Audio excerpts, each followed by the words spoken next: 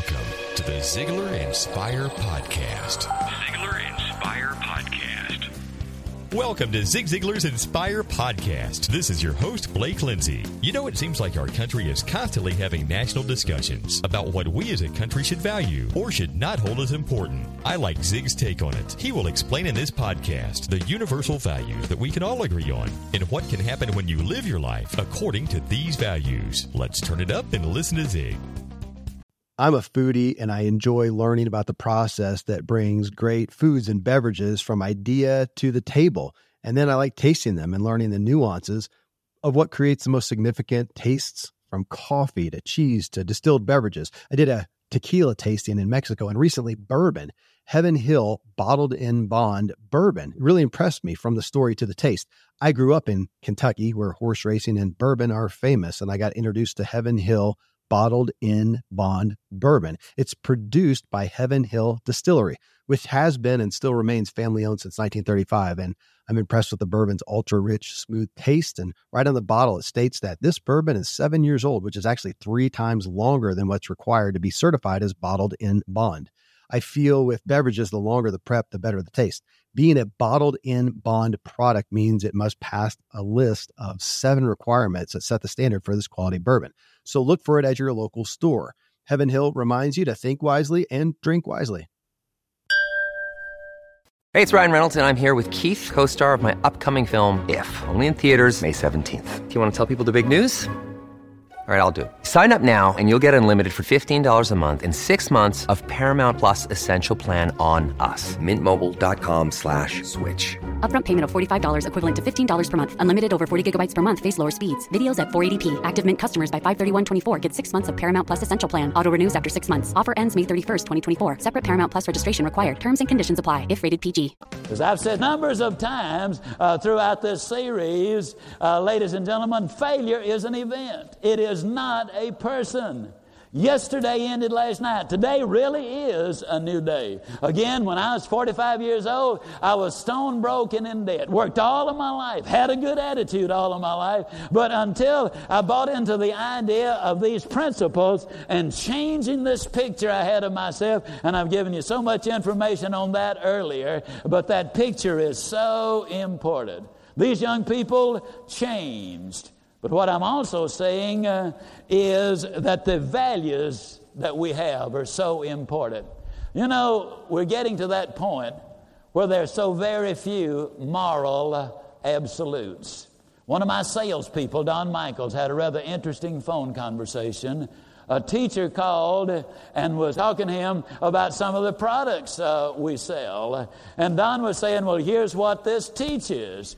And the teacher said, well, now we cannot teach the kids what is right and what is wrong. And Don said, now wait a minute, you can't tell them what's right and wrong. They said, no, that's judgmental, and, we simply present the fact. We can't tell them what's right and what's wrong. And Don said, well, I'm a little puzzled now. You can't tell them what's wrong, but if they do wrong, we put them in jail. Now he says, is that fair? Moral absolutes, ladies and gentlemen, I believe is important. Now, a lot of times people say, but you talk about values. Whose values? Well, I have a list. I challenge parents. I challenge educators. I challenge anybody. Go down the list and tell me, which one do you not want your child to be taught? Do you not want to be taught honesty? How about character? How about responsibilities? Discipline, is that okay? How about commitment and enthusiasm and a positive mental attitude? Now, please, I am not talking religion, okay? After 200 years of teaching faith in our schools, we can't do that anymore. What I'm talking about is values. And what you're talking about here is values. In our I Can course, we teach no religion, but we do teach the values. John Kennedy, I think, expressed it quite well. This is a speech he would have made here in Dallas. This is an excerpt from it. We in this country, in this generation, are by destiny rather than by choice, the watchmen of the walls of world freedom. We ask, therefore, that we may be worthy of the power and the responsibility, that we may exercise our strength with wisdom and restraint, that we may achieve in our time and for all times the ancient vision of peace on earth, goodwill toward men, That must always be our goal, and the righteousness of our call must always underlie our strength. For as it was written long ago, except the Lord keep the city, the watchman waketh but in vain. I agree. That's where our country was built. We are a values-oriented society. How many of you would prefer to have somebody who was honest and worked hard and was enthusiastic? Isn't that a silly question? And yet, it's one that has to be answered, all right? One of my favorite stories along these lines. Story is told that many, many years ago, a wise old king called all of his wise men together.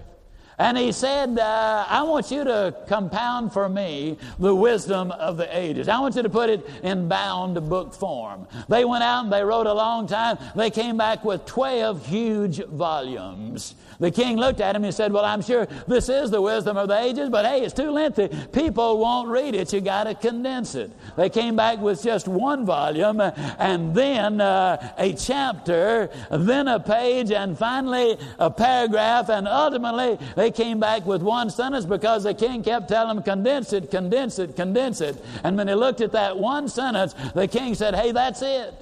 And as soon as all men everywhere learn this, then most of our problems will be solved. And the sentence simply said, there ain't no free lunch. And folks, that's an important message. There really ain't no free lunch. We do have to work. The Success family has work as the father and integrity as the mother.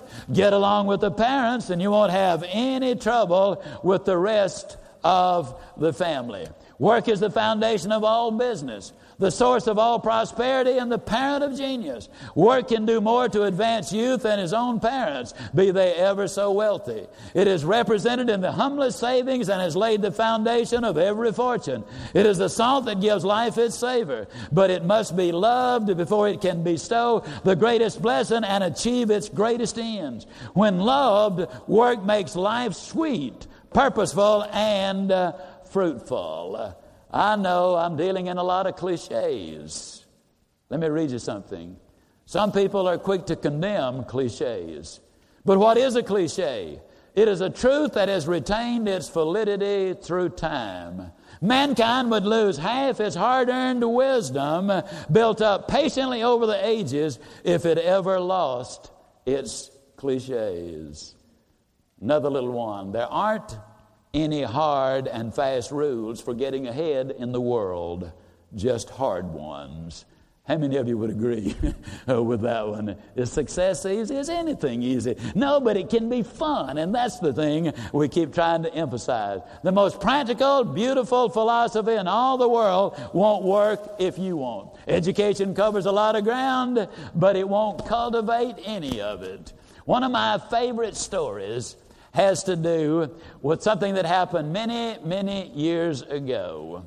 It seems that there was a hot day out in the Midwest, and this work crew was working on a section of the railroad when this luxury railroad car, about 4 in the whole train, and the last one was this gorgeous luxury caboose. And they recognized it immediately for what it was. And then the window opened on that luxury last car, and a voice called out, Dave, is that you? Dave Anderson, over here. Well, Dave Anderson was leading that work crew in that hot sun, and Jim Murphy was the voice calling. He said, come on over, Dave, I want to talk to you. Well, Dave was very happy to get out of that hot sun into that air-conditioned car, and so he walked over there, and he and Jim greeted each other warmly outside. They went in, they had a marvelous visit for about an hour, and Dave got ready to go back out to the crew, and again, he and Jim shook hands warmly and talked another minute out there, and then Dave went back to his work crew. And one of the workers said, Dave, do you know who that is? They said, why, sure, it's Jim Murphy, president of the railroad. He said, well, how do you know Jim Murphy so well? He said, well, over 20 years ago, he and I went to work for this railroad on the same day. And the worker said, well, Dave, how do you explain this? You are still out here working in the sun, and he is in an air-conditioned car and president of the railroad. Dave Anderson's answer is one of the great lessons of life when he said, well, over 20 years ago, I went to work for $1.75 an hour. Jim Murphy went to work for the railroad. Now, it's a two-way street. You see, the company needs to provide training, inspiration, and opportunity. And when the worker provides excitement, enthusiasm, commitment, and honest effort, then that simply means that both of them, management and workers, are on the same side. And when that happens, then productivity, folks, no longer is a problem. As always, Zig makes a lot of sense. I've heard it said that common sense is not always common practice. Let's work to change that by working and living our personal lives with the values of honesty, integrity, and commitment. If we all did that, I, for one, think this world would be a better place. Until next week, this is Blake Lindsay, encouraging you to live your life to the fullest. Ziglar. Inspire